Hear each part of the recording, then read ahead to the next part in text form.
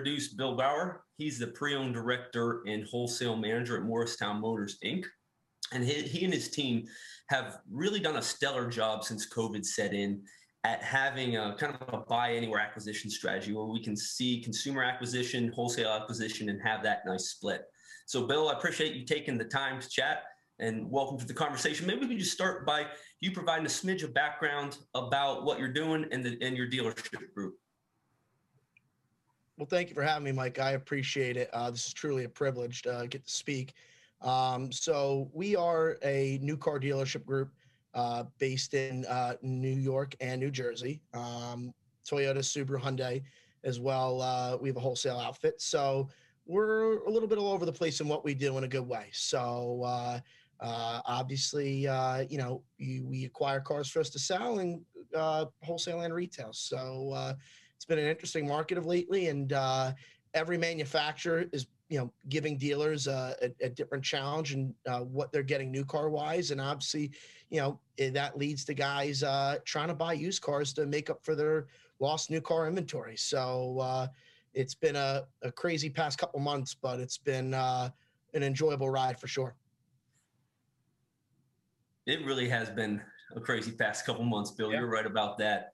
And you were touching on this unprecedented time we're in with record short new car inventory, record high MMR if you're buying from the auction. And one of the things that we wanted to talk to you about was really the efforts your team has undertaken to spin up that acquisition on the consumer side. And your team has really been doing an amazing job at balancing acquisition between consumer and wholesale. Can you talk a little bit about why there's more of a need for you guys in your area to purchase cars on the consumer side and what that looks like for you guys? So, obviously everybody, if you're buying cars at the auction, can see that prices they're crazy. So, we have realized that, the most cost-effective way of acquiring inventory right now is buying from private party sellers, KBB, ICO, and even out of people's driveways. It's on the news that the used car market's hot, and people are, trying to sell vehicles that they don't need. People's needs have changed because of COVID as well. Some people aren't as driving as much. They don't have a need for an extra vehicle. And it creates a good buying opportunity for dealers when they just don't have the inventory, and it's becoming harder and harder to get it, when we thought by this point in time, truthfully, that the situation would turn around a little bit. And it's, stayed the course of just getting more and more difficult. So it's really become a truly cost-effective way and favorable way for us to acquire inventory, buying it from consumers. So, we're going to keep doing it. And it's been absolutely fantastic. That idea of buying from consumers, I think, is really interesting. One of the reasons we want to talk to you, Bill, is because the capabilities you set up around it. Obviously, with dealership personnel, you talk about buying out of a driveway. It's a mindset shift from just acquiring at the auction, right? So Can you talk a little bit about what that shift looks like with your personnel from a mindset perspective, and then maybe also touch on it just from a operational perspective, like how do you set it up within your organization to be able to buy at the auction and also buy anywhere strategy? Yeah, absolutely. I'd love to elaborate on this. So I think the first thing, the big difference is obviously the auctions have changed over the years, and the way they grade a car, it's extremely straightforward. They display everything within the CRs, and you don't really have to. It's more of a metrics numbers game of figuring out what you're going to be in the car for and what you can buy it for versus what you can sell it for and what you can do with it. And when you buy a car from somebody privately, you have to take into account the condition of the car, I think, in a much bigger way, because you are grading the car, not a third independent party's grading it for you. That's unbiased from a seller to buyer. And I think the biggest challenge when buying cars privately is, walking the customer around the vehicle and showing them what you're taking into account versus what they see in terms of condition of the vehicle. Customers don't look at vehicles the same way we do as auto dealers. Their understanding of reconditioning and things that impact the value of a vehicle they don't have the wealth of knowledge that we do. So I think when you're buying cars privately, the best strategy to have is when you do appraise a car and you knock a car a couple bucks for a bad fax, prior paint, ding and dent stuff is you really walk the customer through it and you explain them your thought process of it, and you're transparent, because when you're transparent and you say, hey, the next person's buying the car, it doesn't want to hear that there was a minor accident with a shopping cart. They want to see what was replaced, what was repaired, and what went wrong with it. And you just have to be very specific about it. And I think as appraisers, that's, being a car guy or car girl, and just, being able to put your fingers on the hood and feel the paint, and, Yeah. that's so important, where everything's changed at the auction on simulcast. Everything's online now. And, you're not buying cars privately online. You're actually looking at the car because you have to, if you're going to make a proper assessment of the vehicle. So for us, in terms of how we do it, auction versus private party, who's doing it, I think in terms of buying at the sale, you have to have a really good sense of what you're going to do with the car, and have a sense of what the retail value is of a car if you're intends to buy a car and you're going to retail it, and what you can sell it for, and how much you're going to overpay in this market, because a good quality car in this market right now, you're going to have to pay for it. And again, that just puts a bigger emphasis on buying cars from private party sellers. There's no one, maybe they might be shopping you, but when you're looking at the car, there's not three other guys watching it roll down a lane, clicking on it as you are. And it gives you an opportunity to really, walk the customer through it, be transparent. But at the same time, when you're honest with them and you walk them through it of what you see wrong with a vehicle, you can take a car in a very favorable number. And I'll tell you, the appraisal process through the KBB ICO program is fantastic for this. We have learned how to use it to our advantage, and taking a car for a much lower percentage of MMR, cost of adjusted cost of market. And you just have to use that tool, and kind of, even when you're appraising cars where, not through the program, you can learn a lot from it and use that process to appraise a car properly in a manner that enables you to take it in, recondition it, and still sell it for a profitable margin when it's all said and done. I think you hit the nail on the head, Bill, with one of the things a lot of dealers find a bit of a challenge with in the customer acquisition process, which is having that standardized appraisal process that walks the customer around the car. Because you're right, a customer has the idea that their car is a stellar car.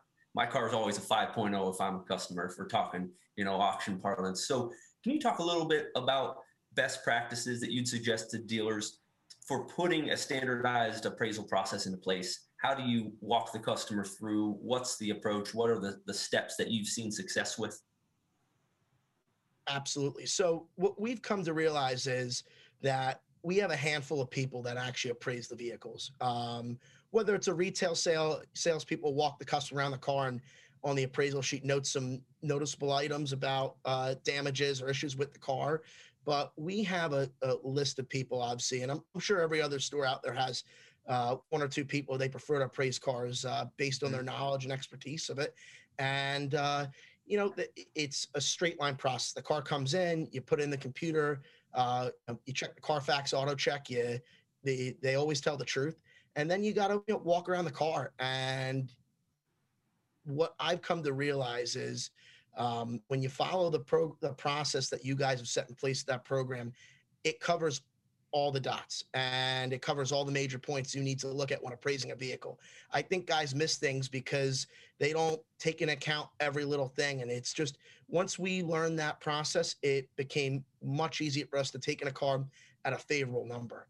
And again, that's just you being a car person and actually appraising enough cars day in and day out.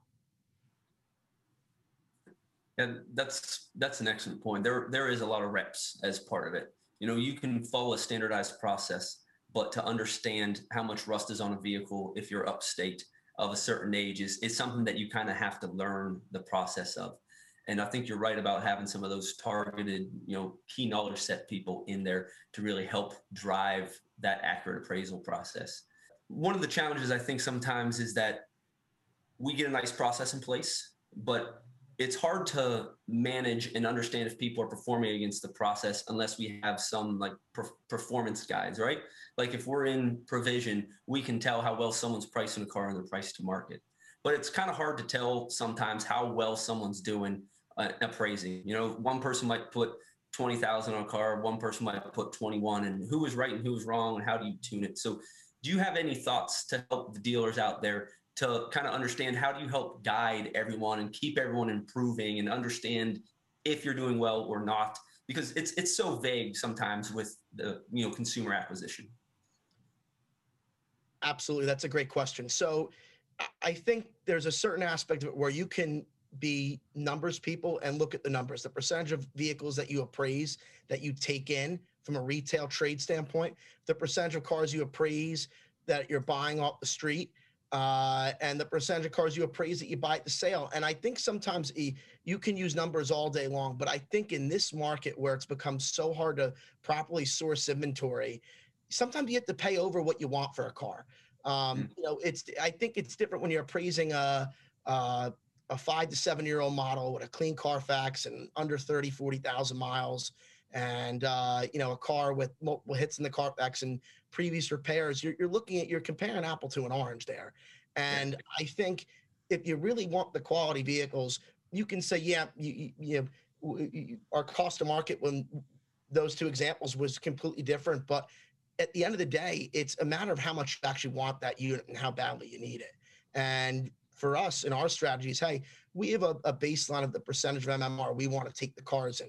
But if it's a car that we think we can do something with it, if we have to go over our baseline or our initial offer, you do it. And that's what's made us successful. Sometimes you pay more for something that you take a shot. I mean, it's hard to make a mistake in this market. It really, really is. In a normal world, you can overpay for a car and lose. Right now, I mean, it's just every car's a chess piece. I mean, so sometimes we have a baseline of, hey, I'll pay X amount for a car, and we end up paying more for it.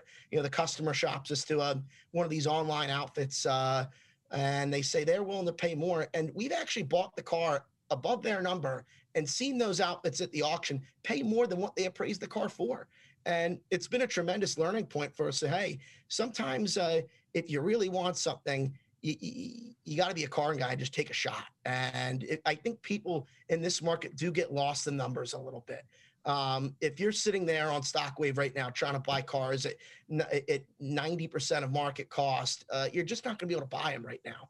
And I think if you're looking for reasons not to buy cars, you're not going to be able to acquire them in this market. You have to look for every reason to acquire the car, and that means paying up for them. And again, sometimes when you pay up for a car in this market, you benefit it in ways that you would never have imagined. That's happened countless times. Whether we retail the car or we wholesale the car, I'd rather have the car than not have it. If it's something I think I can do and use it and be productive with it. So again, it's just when you can source inventory, I think people too often than not look for reasons not to buy cars. And in this market, you got to look for the positives in a vehicle and look why to buy them and see what happens.